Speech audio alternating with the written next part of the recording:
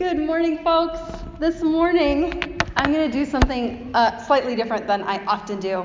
And what I'm going to do is share some reflections on and snapshots of the annual meeting of Pacific Northwest Mennonite Conference. So, church nerds, rejoice! Everyone else, hang in there! I think there'll be some fun stuff along the way. Our theme, we met in Boise, Idaho at the end of June, and our theme was Come Walk With Us. And there were lots of opportunities through the meeting to reflect on that theme and also to sort of live it metaphorically, to walk alongside one another. And the Boise churches hosted us marvelously. I didn't check with anyone about this, but we have been invited to host in Seattle in 2020, and the pastor said yes. Surprise! And after experiencing how great it was in Boise, it actually got me really excited. I was excited before, but it got me excited to think about how we'll do it in our way and really welcome Mennonites from across the region here and help introduce them to who we are and to our place. So it'll be really fun. And we were very well represented as a congregation all the way over in Idaho. Our congregational delegates included Darren Kellogg, who's here this morning, and Susan Lawrence, and Carl Lind, and, drum roll please, the only high school aged delegates from the whole conference. Delegates plural. Sage Lind and Thalia Neufeld represented our congregation as delegates, and I was very proud to brag about our teenage delegates to anyone who would listen, including to the new executive director of Mennonite Church USA. And I continue to be proud that we proclaim, not with our words, but with our actions, that the youth aren't the future of the church, or at least aren't just the future of the church. They are the present of the church. Thanks be to God. Jonathan and I participated as pastoral delegates, and Melanie participated as a member of the prayer team who was holding the entire meeting in prayer. And that prayer team was convened by and led by Pat Shaver, who was also accompanied by Bill Shaver to the meeting. And Jennifer Delanty was also there. She was pitching in with our conference minister, Catherine Jameson Pitts, and providing some administrative help behind the scenes and in front of the scenes. And she was accompanied by her father, Hugh. So we were very well represented, an exceptional showing from Seattle Mennonite Church. Now, in the past several years, the role of delegate to the conference has shifted in similar ways as the role of delegate to the denomination. So both at the sort of regional level and also at the national level, increasingly, we've moved away from delegates trying to hash things out and make decisions on really substantive or sticky issues, when realistically we only spend a couple of hours together every year or two. And so there's been kind of this shift in the role of delegate, both at the conference level and the national church level, so that the role of delegate is more about creating a time of connecting with delegates from other congregations, equipping so that the conference or the denomination provides us with resources or information that we can bring back to our church contexts, and then storytelling. So lots of storytelling about how God is alive and well in our various contexts. So we kicked that off, that new role of delegates, right away with our roll call, in which, so the last couple of years at conference, Catherine has invited a representative from each congregation to respond to some kind of prompt. So rather than just naming all the churches or maybe seeing their locations on a map, we actually get to hear from one person from each congregation one way, and this year it was one way in which the church is walking with Jesus. So we were represented very well by one of our high school delegates, still proud, Thalia Neufeld, who at the prompt, so when Seattle Mennonite Church was named, she said, "At Seattle Mennonite Church, we are walking as followers of Jesus by working on a way to extend our winter shelter to a year-long program And we are grateful for the interfaith network of folks who are dedicated to doing this work alongside us. So that was just one little snippet from how we're walking with Jesus here in Seattle that was shared with the conference, and then we got to hear a little snippet from each church. So the most significant business item, and this is one of my duties as delegate, is to report back to you. The most significant business item that was reported this year was the good news of the sale of the Peace Mennonite property. So this is a property that was deeded to the conference when the church closed in 2010. And it was sold for $700,000 to another church, a non-Mennonite church. So as Lee was asking me earlier this week, it won't be torn down and developed into condos. So another church has taken over this space and will continue the tradition of it being a sacred space for worship.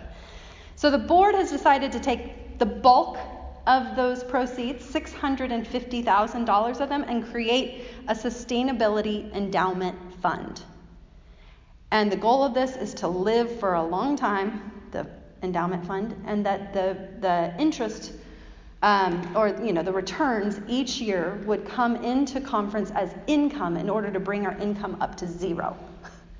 So essentially, this endowment fund is expected to allow us to pass balanced budgets each year and to be able to meet our expenses. Then the remaining $50,000 of it was set up to be a Healthy Congregations grant fund. And increasingly, the conference has talked about its mission is to support healthy congregations. So whatever it is that makes our congregation healthy, or Evergreen over in Kirkland. So they set up this granting fund.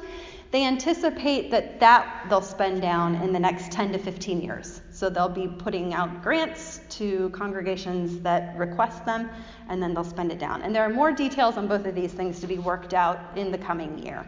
So that's the business. So now on to some fun details. The food was amazing. Some of the best conference food I have ever had in my entire life. It was all vegetarian, and I think even the meat eaters didn't complain. There was attention to gluten intolerances, and a lot of it was locally and seasonally sourced, and it was just tasty. It was just good food. Some of the best of my life. The board, again, hosted pastors and chaplains and other credentialed folks and their spouses for an evening of food and appreciation. So that's how it kicks off every year, is with an appreciation event, which is really nice.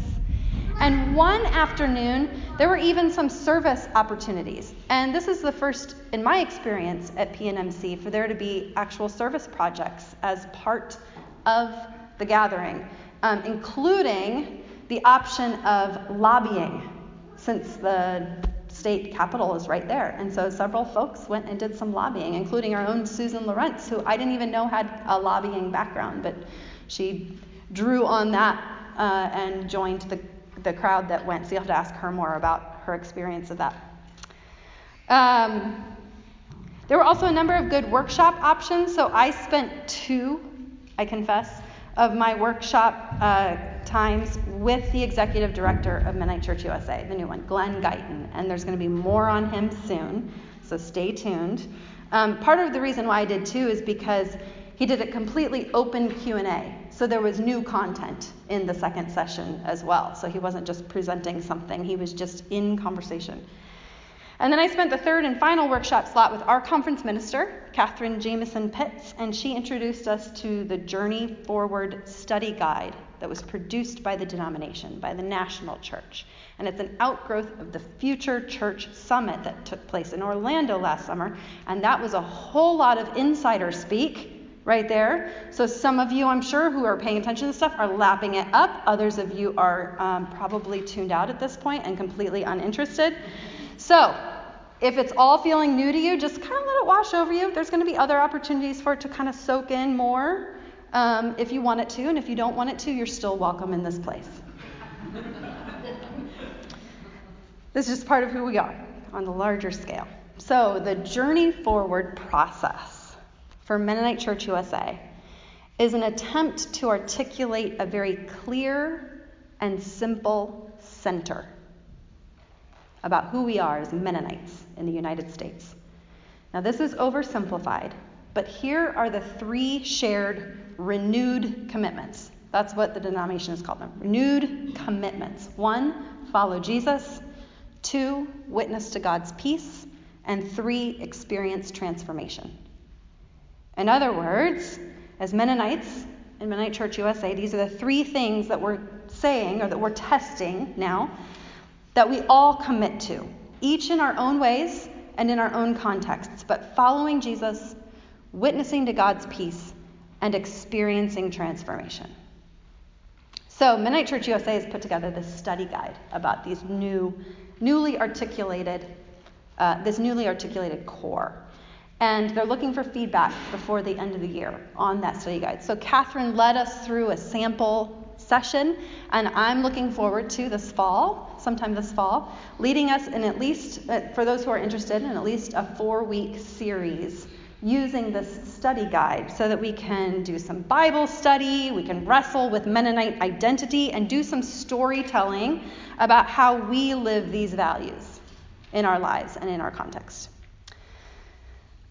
You might have thought that I moved on from the fun details section of this reporting, but I'm still in it. So,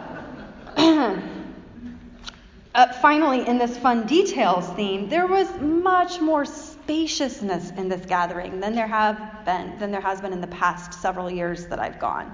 It felt less like we were rolling in last minute, attend to some quick and compressed stuff, and then hit the road to get back to Seattle. And some of that surely had to do with the fact that because Boise was further away than the last gatherings, for example, I had made arrangements to not have to be back here on Sunday morning, and that gave us some spaciousness. But also the conference just was longer. It took up more time, and so there was more time then in those days for pauses and for space to just hang out and talk and check in with one another, get to know one another, and that was really good. So was sticking around to worship with Hyde Park Mennonite Fellowship in Boise. So Darren and I were there from this congregation, and then probably half the people in the room that day were other conference people from all over who had done the same thing. And it was just really nice to be with them in their space. The spaciousness also allowed our SMC contingent and friends to enjoy things like a local brewery, vegan donuts, soft serve ice cream, one of the most amazing French fry places I've ever been to, where you actually get to pick between 6 different potatoes and then 5 different cuts. So you pick your potato and which cut, and then there's a whole array of dipping sauces. Oh, it's like heaven for me. And we also finally got to experience Basque food on Boise's Basque Block. Did you know that the largest Basque population outside of the Basque region, near the Pyrenees and the French-Spanish border, is in Boise, Idaho? I didn't either. So there's this great block filled with Basque restaurants and a cultural center and a community that's lived there for a couple generations now. Okay, I promised I would circle back to Glenn Guyton, the new executive director for Mennonite Church USA. And Catherine, our conference minister, was very proud to have invited him to be our speaker before he was named executive director. So since then, he's received lots of invitations to come lots of places, but we already had him on lock. And y'all, he's pretty great. He's pretty great. When our former executive director, Irvin Stutzman, announced his retirement last year, I shared with a number of people that Glenn Guyton was on top of my realistic list. And real talk here, I have a very long unrealistic list of people who would be awesome in that role and never in a million years get hired. But Glenn's atop my realistic list, and I was impressed. He preached, he spoke, he shared stories from across his life. He frequently had us in stitches. He has the timing of a stand-up comic. I mean, he really could legit take it on the road. He's hysterical. Can I get a witness from anybody who was there? Yeah, he's funny. He was inspiring. His communication style is refreshingly not Germanic Mennonite. Glenn was a member of the Air Force as a young man, and he was in the Air Force for a number of years, and he eventually left as a conscientious objector, and he's been a leader in the Mennonite Church for several decades since then. He's African American, he's a father of 2, he lives in San Antonio, Texas. He hosts his own podcast, which Darren and I tested out on our drive home. And we learned in Boise, he's an accomplished baker of cakes. And apparently his wife doesn't like cake. So he just bakes cakes and eats them all. I don't know, shares them with people. Speaking frankly, I posted a photo of Glenn on Instagram while I was there, and in the caption, I wrote this. Those of you who follow me on Instagram already have seen this, perhaps. Glenn Guyton is just what the doctor ordered. I have more hope for our national church than I've maybe ever had. That is to say, I actually have some hope. That's new. And welcome. Indeed. In his preaching, Glenn reflected on the theme of come walk with us, drawing on his own experiences of lessons learned while walking, and exploring how we might best journey with Jesus and with one another. And our text for the weekend is the one you've heard a couple times in a couple versions this morning, the New Living Translation and the Message, both of which guided our worship together in Boise. And in the Message translation, which you heard with the kids' time, Jesus extends the invitation in this way: walk with me and work with me. And that's where Glenn sort of dove in with his preaching, is that walking with Jesus and walking with one another. Now, in terms of his thoughts on the church and his role as executive director, there are some snippets from him that echoed with me. One of the things he said in one of the Q&A sessions is that newer, emerging, younger generations push boundaries. That's just what they do, he said. And from the grassroots, change filters up to eventual institutional change. And just to hear him name that forthrightly was really refreshing. You're going to hear that word a lot, I think.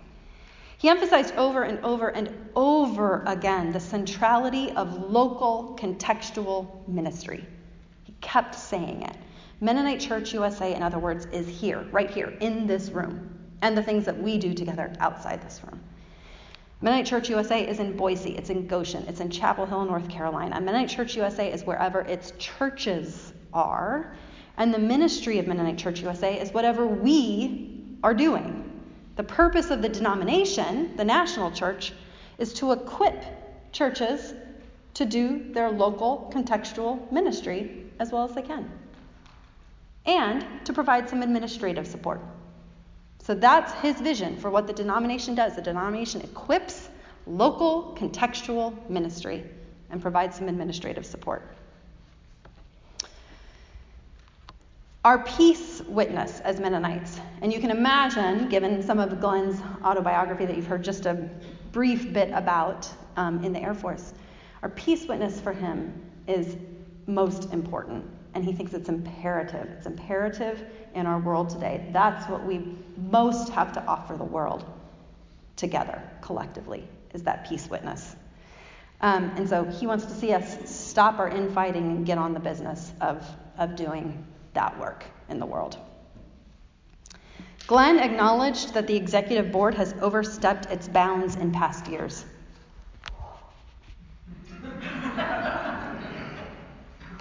I've never heard a denominational leader state something like that so bluntly.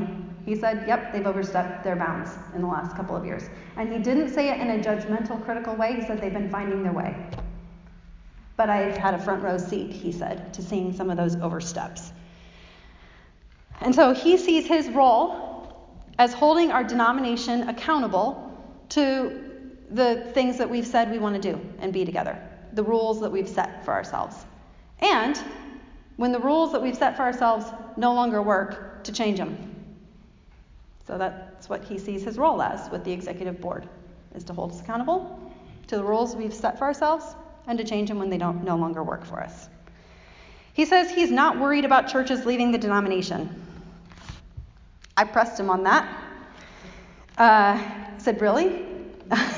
Also, what's your secret? And he held to it and seemed genuinely non-anxious. He said, that's not my job to worry about what churches might be on their way out. Jesus did all the saving that needs to be done.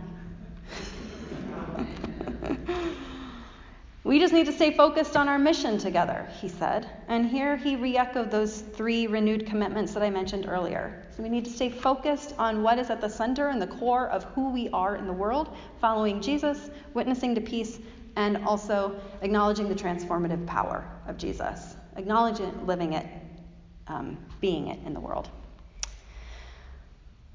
Okay, that's a bit of Glenn Guyton. I'm sure there's going to be more in the years to come. But finally, a highlight of the weekend for me, and I think for many of us, was the Raw Tools service that we held outside on a street corner, city street corner. Some of you maybe attended the Raw Tools event that was at the Well in Queen Anne, up on top of Queen Anne a number of years ago. And if you're unfamiliar with it, it's a blacksmithing father-son duo, Mennonite blacksmiths, father-son duo from Colorado, who, in the spirit of beating your swords into plowshares, from Isaiah and Micah, those prophetic visions, are going around the country pounding actual guns into actual garden tools. Yep. And a few weeks before, the pastor at Hyde Park Mennonite Fellowship in Boise, Mark Schlegel is his name, he still didn't have a gun.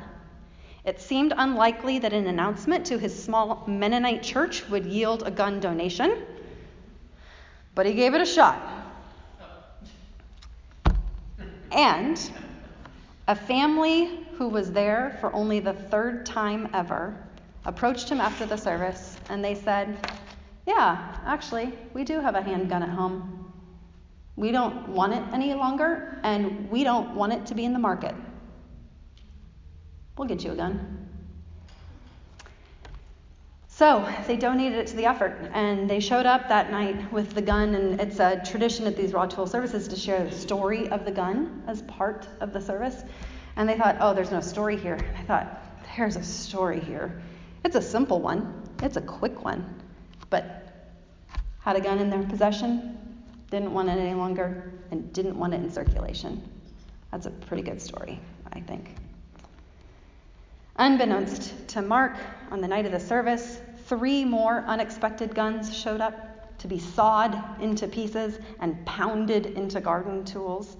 And we also in that service got to hear the powerful testimonies of 2 women, each a survivor of gun violence, both of whom have taken their trauma of that surviving and started to transform it into thriving, and also turning it into action, advocating publicly and tirelessly and so bravely for an end to gun violence and for common sense gun laws. The Idaho Press ran a front page article the next day with the headline, Mennonite Blacksmiths Forge Guns into Garden Tools. I posted it on our SMC Facebook page, so some of you may have already seen it there, and I included this caption. At the annual meeting of Pacific Northwest Mennonite Conference in Boise this past weekend, we got to participate in this powerful service. Several unexpected gun donations showed up that evening, and each one was taken to the saw, the forge, and or the anvil on its way to transformation from a tool of death and destruction to a tool that gives and nurtures life. Local press wrote a great article and shared some fabulous photos, and I thought to myself, would that this became the next thing Mennos were known for. So the next time someone at the airport learns that I'm a Mennonite pastor, and let me tell you about the exchanges I've had, instead of asking about horses and buggies or Mormons, they might say, wait, Mennonites, are you the blacksmith people that pound guns into garden tools? Yes. Why, yes, we are. What a joy to meet with the broader church and have hope actually revived. It's amazing. Thanks be to God. So that together we can pray and act for that day when, as the psalmist sang, love and faithfulness will have met, justice and peace will have kissed, truth will have sprouted from the earth, and justice, love this image, justice will lean down from heaven. May it be so.